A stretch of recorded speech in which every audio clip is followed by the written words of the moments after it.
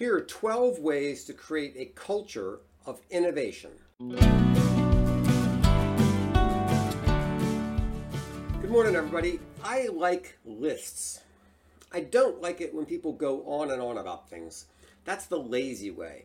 It's like that old saying, sorry for the long letter. If I had more time, I would have written a short one. Making a list forces you to distill your thoughts down to a pithy, short, descriptive saying. That's what I'm going to try to do here, riffing off the article, Publishers 12 Ways to Overcome Common Innovation Roadblocks by Damian Radcliffe, which Bo Sachs distributed recently.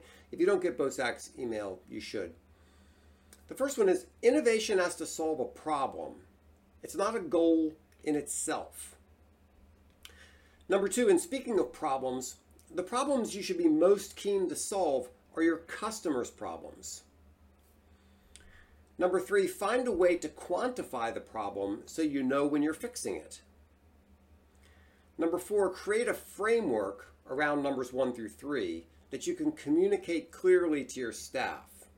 I'm going to take a small side note here and commend my former boss, Jasper Simons of the American Psychological Association, who was a master at using models and frameworks. Number five, break through internal structures and mindsets that limit your success. Number six, commit for the long term. This isn't one and done or a quick summer campaign. With the change of pace in the market, you should make innovation a part of your corporate culture.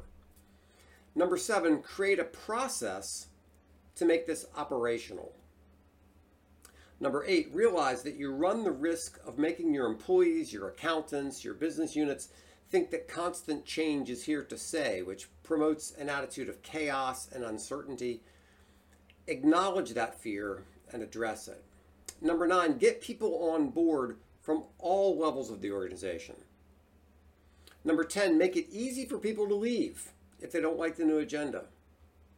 And number 11, realize this means you're going to lose some attachment to the past and some institutional knowledge, and that can be a bad thing. Prepare for the consequences.